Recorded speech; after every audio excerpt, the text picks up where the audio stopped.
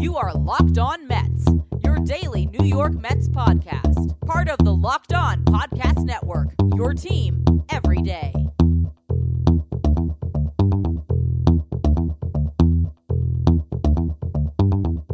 Hello to all you amazing Mets fans. You're listening to Locked On Mets, part of the Locked On Podcast Network, your team every day. To get this show every day, subscribe wherever you get your podcast. You can also tell your smart device to play podcast Locked On Mets. On today's show, going to talk about another key to success for the Mets this season, which is their starting rotation. Yesterday, I broke down some depth past the starting five, but today I want to focus on the five guys the Mets expect to take the ball every fifth day. The first half we'll talk about the top three in the rotation, and then in the second half we'll talk about Rick Porcello and Michael Wacha. Before we get to any of that though, I'm your host Ryan Finkelstein. If you want to find any of my work, check me out on Twitter at FinkelsteinRyan.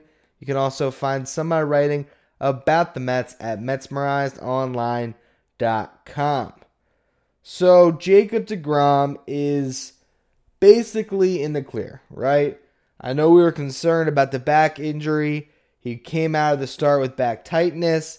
They did an MRI on him on Wednesday, and it came out clean. So right now, he's day-to-day.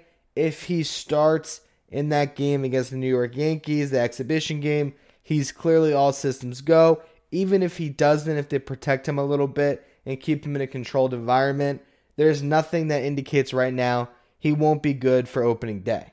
And the Mets need deGrom not only because he's the best pitcher on the planet, but because they don't have anyone that can fill those shoes. Marcus Stroman is great. I think he's going to have an unbelievable season. I think Steven Matz can put it all together as well. I think Matz in particular is really benefiting from Jeremy Hefner's presence as the pitching coach. But at the same time, the Mets need all three of those guys because there's no more Zach Wheeler and there's not a Noah Syndergaard this year and probably not even next year as well. So looking at this season, obviously you're talking about 60 games. If everyone makes each start, that's 12 starts per pitcher. So what I did when looking at these top three is just simply what did they do in the second half last year? Because essentially that's what we're looking at, right? The Mets are going to play in the playoffs this year. They got to do exactly what they did in that second half push last year. And that's basically what you're talking about. As opposed to maybe 70 some odd games that you'll have at their traditional All-Star break, it's a 60-game sprint. But it is the same thing except everyone starts at 0-0 with the clean slate when it comes to their records. So looking at Jacob deGrom last year, he was obviously sensational down the stretch, pitching to a 1.44 ERA across his last 14 starts, striking out 117 batters in just 94 innings pitched, and, of course, winning the Cy Young. And the Mets also won his last 5 starts, which I think is really important to note. Then you go to Marcus Stroman. He pitched to a 3.28 ERA after the All-Star break, but 3 of those starts came with the Toronto Blue Jays. In 11 starts with the Mets, he pitched to a 3.77 ERA. I expect more from him this year. I really do. He's been working hard throughout this second offseason time. It seems like he has added some weapons to his repertoire. He's got a lot to offer, and he's in a contract year. So I expect big things out of Stroman. Then you move to Steven Matz. He pitched to a 3.52 ERA in the second half last year across his 14 starts. When you look at the Mets' record in the second half with those 3 guys on the mound, they went 8-6 with Steven Matz pitching, 9-5 with Jacob deGrom, and Marcus Stroman, they went 8-3. So people who think Stroman didn't have a big impact last year, I know he didn't dazzle the way the Mets might have expected or the way fans might have expected, pitching to a sub-3 ERA or whatever lofty expectations they set out for him. But the electricity in the ballpark when Stroman was on the mound, I think it did impact the Mets, and it seemed like they played good behind him even when Stroman didn't have his best stuff. Overall, 33 of their 39 starts in the second half with those 3 guys, they allowed 3 runs or less. Now, those weren't all quality starts, but every time those 3 guys toe the rubber, or most times, They were giving their team a chance to win. If they do that this year, I think the Mets are going to be in good shape because we'll talk about the bullpen maybe tomorrow. I think the Mets bullpen is going to be vastly improved. So even if Steven Matz throws a lot of pitches, which he tends to do at times, if he gives the Mets 5 innings of 1-run ball, that's perfect. That's all they need. Now, one thing to note, Jacob deGrom allowed 3 runs or less in each of his last 14 starts as he was simply sensational. You look at those guys and the record they compiled in the second half last year. The Mets went 25-14 when those 3 guys were on the mound. That's a .641 winning percentage. If you take that winning percentage and extrapolate it through a 60-game schedule, the Mets, a 60-game schedule of 36 starts. The Mets would win 23 of their 36 starts this year. So if they can do that alone, if those 3 guys can each make their starts and the Mets can win at the same clip as they did last year when those guys were on the mound, the Mets will go 23-13 across over half of their schedule. But obviously, there's still 24 more games that have to be played. And if they stay healthy, those starts will go to Rick Porcello and Michael Wacha. So what do the Mets have to do in those starts to win and make the playoffs, right? I looked at the Braves record last year. Winning the NL East, they went 97-65. If you take that winning percentage, multiply it by 60 games, that's 36 wins. The Nationals made the playoffs as a wild card team with 93 wins. Same thing, extrapolate it out, that's 34.4 wins in this shortened season. So what that tells me is the Mets need to get 35 wins this year. That's your magic number. The Mets go 35-25, 10 games over 500. They're likely going to be in the playoffs either as the division winner or as a wild card. So if the Mets go 23-36 in the starts where Jacob deGrom, Marcus Stroman, and Steven Matz are on the mound, that means they need to find 12 more wins in the other 24 games of their schedule. So they need to play 500 when Rick Porcello and Michael Wacha are on the mound. I'm going to talk about their seasons last year in just a minute and how the Mets can get to that mark this year.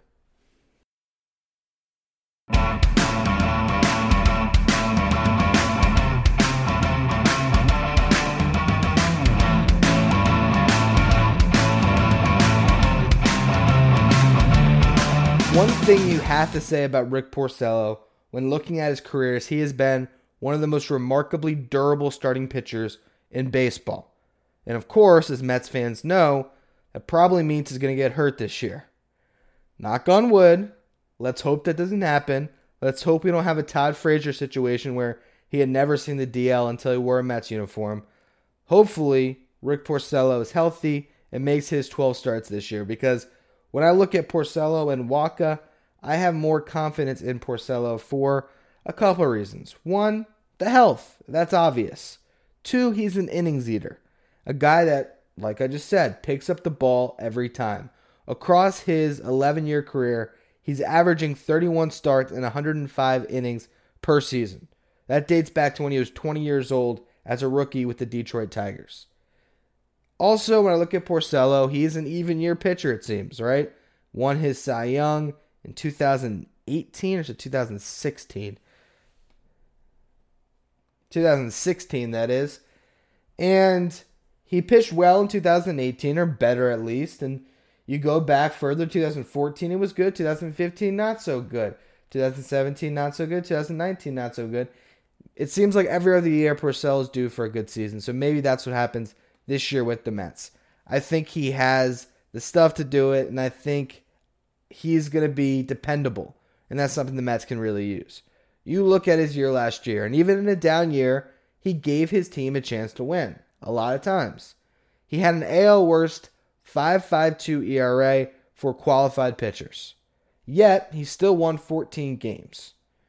In his 14 second half starts, he had a 5.79 ERA. Not exactly what you want to see. At the same time, in 5 starts in May, he pitched to a 3.34 ERA.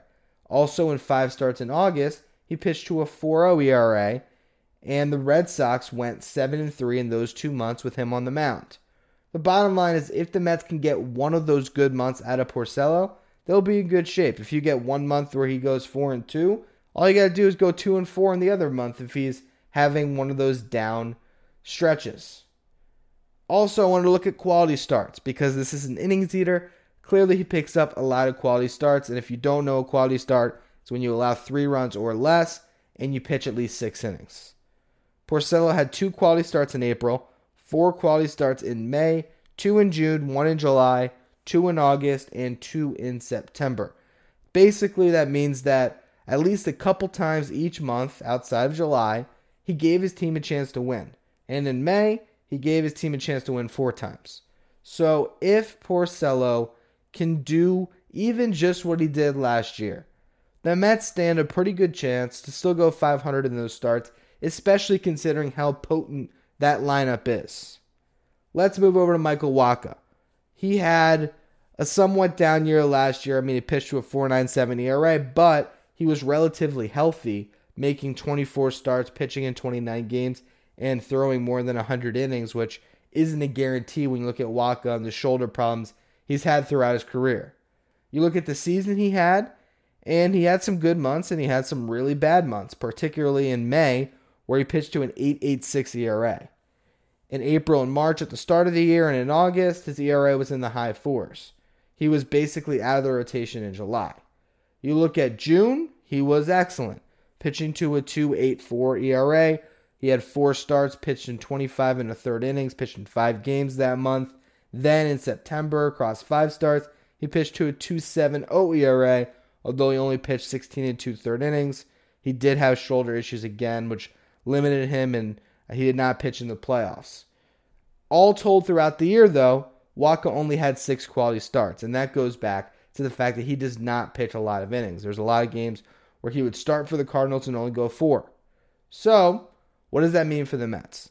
When I look at Wacha and some of those good months and some of the numbers he had, I think he is going to be a guy that, might not go 6-7 innings. But if he gives you a quality 4, when you have a good bullpen, if the other guys are eating innings, it might not be that bad. And when you have him as the 5th starter, hopefully what that does with the Mets rotation is having Jacob deGrom as your ace, the bullpen should get a breather after a Michael Wacha start. So again, I think the Mets can go 500 between those 2 guys. Their teams last year went 11-13 in games that Michael Wacha started, and in games that Rick Porcello started, the Red Sox went 18-14. So that tells you right there, they were both hovering around 500. Obviously, Porcello ended up winning, he won more games than the team won more games when he started, but I look at these guys and I say, what do they have to do this year? Well, they're both coming off some down years. They're both on 1-year contracts. They both want to get another contract next year, hopefully for multiple years as opposed to having to sign a 1-year deal. So there's motivation there. And I also think you have a change of scenery, which for some guys can be a blessing. Michael Wacha has been in St. Louis his entire career. He was supposed to be the next guy, right? There was an arc. You had Chris Carpenter. You then had Adam Wainwright. Guys that come up, they're the starting pitchers. Usually they're postseason heroes, as Michael Wacha was at the start of his career coming out of the bullpen. And then they continue and evolve and become the ace of the staff. And I think Wacha had that reputation at the start of his career, and he pitched great early on. It fell apart for him, and he had injuries, and I think living up to that reputation maybe weighed on him. Now he kind of gets liberated. He goes to a new place, a new field, a new pitching coach. That could be great for him, and also he doesn't have to get through 30 starts this year. Only has to get through 12, so that might help Wacha as well. You go to Porcello, and same thing. He's been in the American League his entire career. Now, it is ironic he comes to the National League and the DH gets adopted, but here's a guy who I think has some upside still and is by no means done. I think he's only 31 years old despite being in the league as long as he has, or maybe he's 32. So, look at the Mets starting rotation. Is it what we saw last year down the stretch? Absolutely not. Absolutely not. That team that won at the insane clip they did last year was going DeGrom, Syndergaard, Wheeler, Stroman, Matz. I mean, that was a sensational rotation. But I also think this lineup is better and this bullpen is better. So hopefully with all of that combined, the Mets rotation will be good enough and they can go out and maybe clinch the NL East or even make it as a wild card team. But all of it hinges on that top part of the staff. Because I'm not expecting the Mets to go more than 500 in games not started by Steven Matz, Marcus Stroman, and Jacob deGrom. And you would expect that there's going to be some games started by a David Peterson or a Erasmo Ramirez. I mean, the chances of everyone staying healthy, especially under these conditions, probably aren't likely. So it's going to take some other guys to step up, and it's going to take the entire team. But just looking at projections of what this rotation can do, it's good enough for the Mets to compete this year. That is for sure. Anyway, that'll be all for today's edition of Locked On Mets. Thank you for listening. If you want to get some more great baseball content, check out the Locked On Fantasy Baseball podcast to get you ready for this shortened fantasy season. All you have to do to get the show is tell your smart device to play podcast Locked On Fantasy Baseball.